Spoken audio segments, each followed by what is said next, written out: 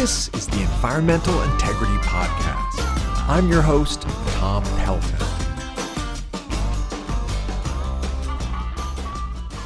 Ann Rolfes is a public health advocate in Louisiana who has been targeted by the state's powerful chemical industry and labeled a terrorist by the Baton Rouge Police Department. But before we get to all that, let's let her introduce herself in her own words. I'm the director of the Louisiana Bucket Brigade, and we work with people who live along a region here in Louisiana known as Cancer Alley. That's a concentration of oil refineries and chemical plants where the pollution is so severe that it has given people terrible health problems, among them cancer. In case you're wondering, the name Bucket Brigade, which Rolfes has been leading for 20 years, refers to portable air pollution monitors called buckets that she and her colleagues help local residents set up near oil refineries and chemical plants to detect toxic emissions that leak beyond factory fence lines into nearby homes. The biggest fight the Bucket Brigade is involved with these days is 60 miles west of New Orleans, where a Taiwanese company called Formosa Plastics is proposing to build a $9 billion plastics plant. Formosa Plastics is proposed for the African American community of St. James, Louisiana. So that's in South Louisiana, and it would be the largest plastics plant in North America. To give people a sense of the size and the scope. It's a monster. And another way to measure its size is that it is the largest proposed new source of greenhouse gases in the country. So it would be an enormous source of carbon pollution. And the irony is that, of course, we're here in South Louisiana and we're already sinking into the Gulf of Mexico. The plastics plant has political backing from the highest levels of Louisiana state government, including from Governor John Bel Edwards. This major capital investment will create 1,200 new direct permanent jobs. Beyond the boundaries of this ethylene complex, we estimate 8,000 new permanent indirect jobs. It is unclear, however, how solid those numbers are and how many of the jobs would go to the local community. What is clear, however, is that an air pollution permit approved by the state would allow the plant to release 342 tons per year of microscopic soot-like particles that can trigger asthma and heart attacks, as well as 1,600 tons per year of volatile organic compounds which contribute to smog, among other pollutants that threaten local health. None of those numbers were mentioned by the governor or Formosa Petrochemical Corp. Vice President K.Yen Lin when they announced the project. We expect that this will help our company to grow, and also more important is we think is that it's a very nice place for we to make the investment. That very nice place for an investment happens to be a former plantation site on the Mississippi River that contains an historic burial ground for slaves. Formosa Plastic fought in court to try to stop local African American residents from holding a Juneteenth celebration to honor their ancestors at the burial ground. Here's Ann Rolfes again. If this facility were to move in, it would be the end of that community. And something that's very relevant is that it's a historic African American community. There's a free town there founded by enslaved people who fought for and won their emancipation. And so it's this historic community that would be wiped off the face of the earth if Formosa Plastics is built.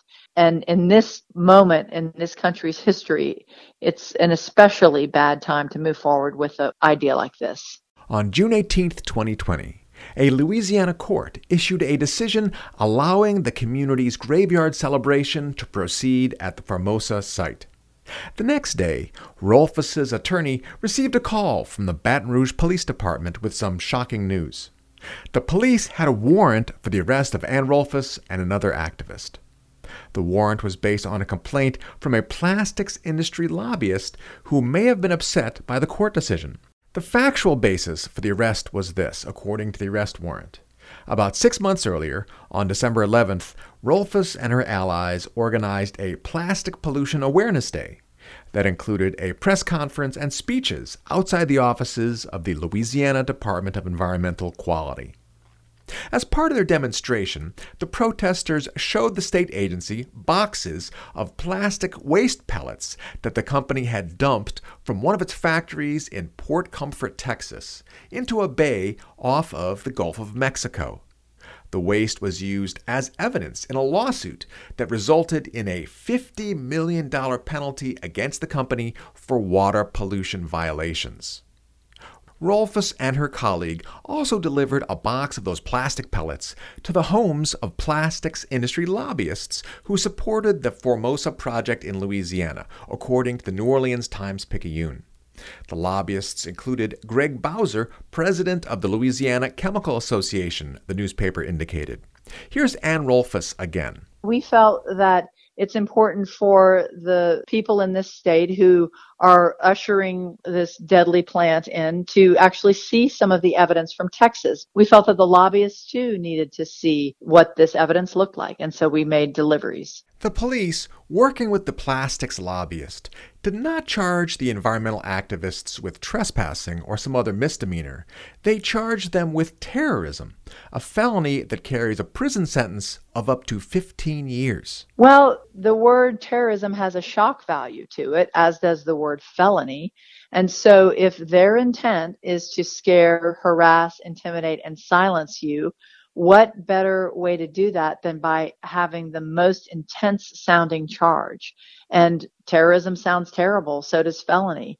And so again, it's a page from their playbook. They want us to be quiet and just let this big plastics plant go in. The police department and the lobbyist declined to be interviewed for this program. But according to a copy of the arrest warrant, the police claimed that the lobbyist could have been frightened or potentially terrorized by a note left atop the package that said the pellets should not be consumed by children or pets, and so therefore were hazardous. Louisiana state law concerning, quote, terrorizing says that, quote, terrorizing is the intentional communication of information that the commission of a crime of violence is imminent or in progress, or that a circumstance dangerous to human life exists or is about to exist, with the intent of causing members of the general public to be in sustained fear for their safety, or causing evacuation of a building, unquote. None of these circumstances appear to apply in the Ann Rolfes case. No buildings were evacuated, no crime of violence was threatened or happened, and there was nothing threatening about the note she left on top of the box of plastic, which said, quote, disclaimer of contents. Do not remove plastic from bags. Do not leave around children or pets. Recycle responsibly, unquote. It's an abuse of the law to claim that by leaving a box of their own product on their doorstep, we are somehow the bad guys. It's ridiculous and it's wrong. Rolfes even included her attorney's name and phone number on the note. If you're worried about being caught, you don't leave your phone number, and we left our phone number. She spent about a day in jail. She and her colleague, Kate McIntosh, had to come up with $1,300 cash to post bond so they could be freed until their trial. Rolfes said the time behind bars in a crowded cell was terrible, in part because of fears of the coronavirus. We were in there in close quarters, and so they very consciously had us arrested during the time of a pandemic in which COVID is raging in the jail population. And so that's who we're dealing with, right? The petrochemical industry and Formosa's revenge to throw us in jail during the time of coronavirus. I mean, that's pretty reprehensible. Her lawyer is Pam Spies, senior staff attorney at the Center for Constitutional Rights. This charge is so outrageous. We're confident we're going to get it dismissed before it goes anywhere. And even worst case scenario, if this has to ever be tried in front of a jury, that'll be interesting. I'll just say that I don't see any jury being able to convict. Mary Green is deputy director of the Environmental Integrity Project, one of more than 40 environmental organizations that issued statements condemning the arrest of Ann Rolfes. These charges are outrageous, they're un-American, and they set a dangerous and chilling precedent. The Baton Rouge Police Department should drop these charges, and they should apologize to Ms. Rolfes and Ms. McIntosh. Criminalizing the constitutional right to peaceful protest? That is an alarming development, and it has no place in our democracy. Unfortunately, the encounter with police was not an isolated incident for Ann Rolfes or other activists and demonstrators these days. This is just one in a long series of attacks by the petrochemical industry, because last fall, one of our group, a pastor, Pastor Manning, was thrown to the ground and thrown in jail for 11 hours for leading a peaceful march along Cancer Alley and then to a lobbyist's office. Sharon Levine, who's the president of the local group in St. James, Rise St. James, that's working to stop Formosa, she has been visited repeatedly by sheriff's deputies and threatened with arrest. And so now, this arrest and this attempt at intimidating my coworker and I, claiming that it's terrorism, this is part of a longer pattern of trying to criminalize our protection of our state. To attorney Hina Shamsi of the American Civil Liberties Union and others, the incident was part of a more ominous recent national pattern. Law enforcement and the Trump administration are misusing the criminal justice system to intimidate protesters of all kinds, including those aligned with Black Lives Matter. Here's Shamsi.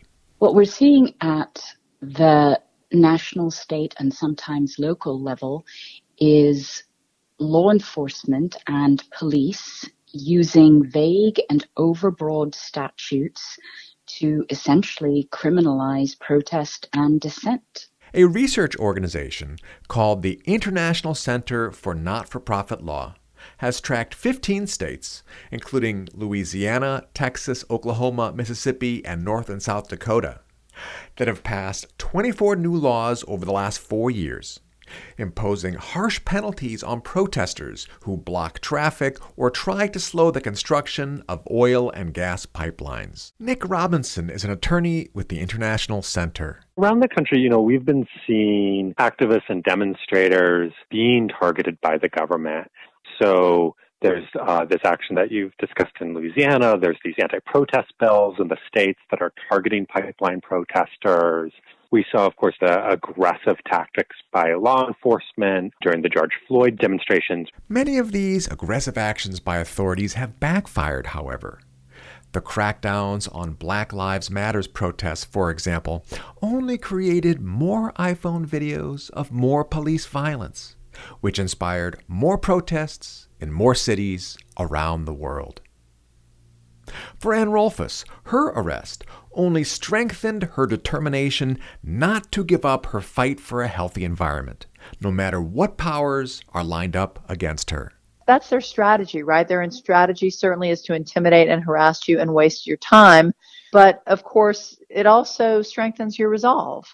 And so I'm not sure that they completely have succeeded in their goals. I certainly am not intimidated into stopping what is my life's work.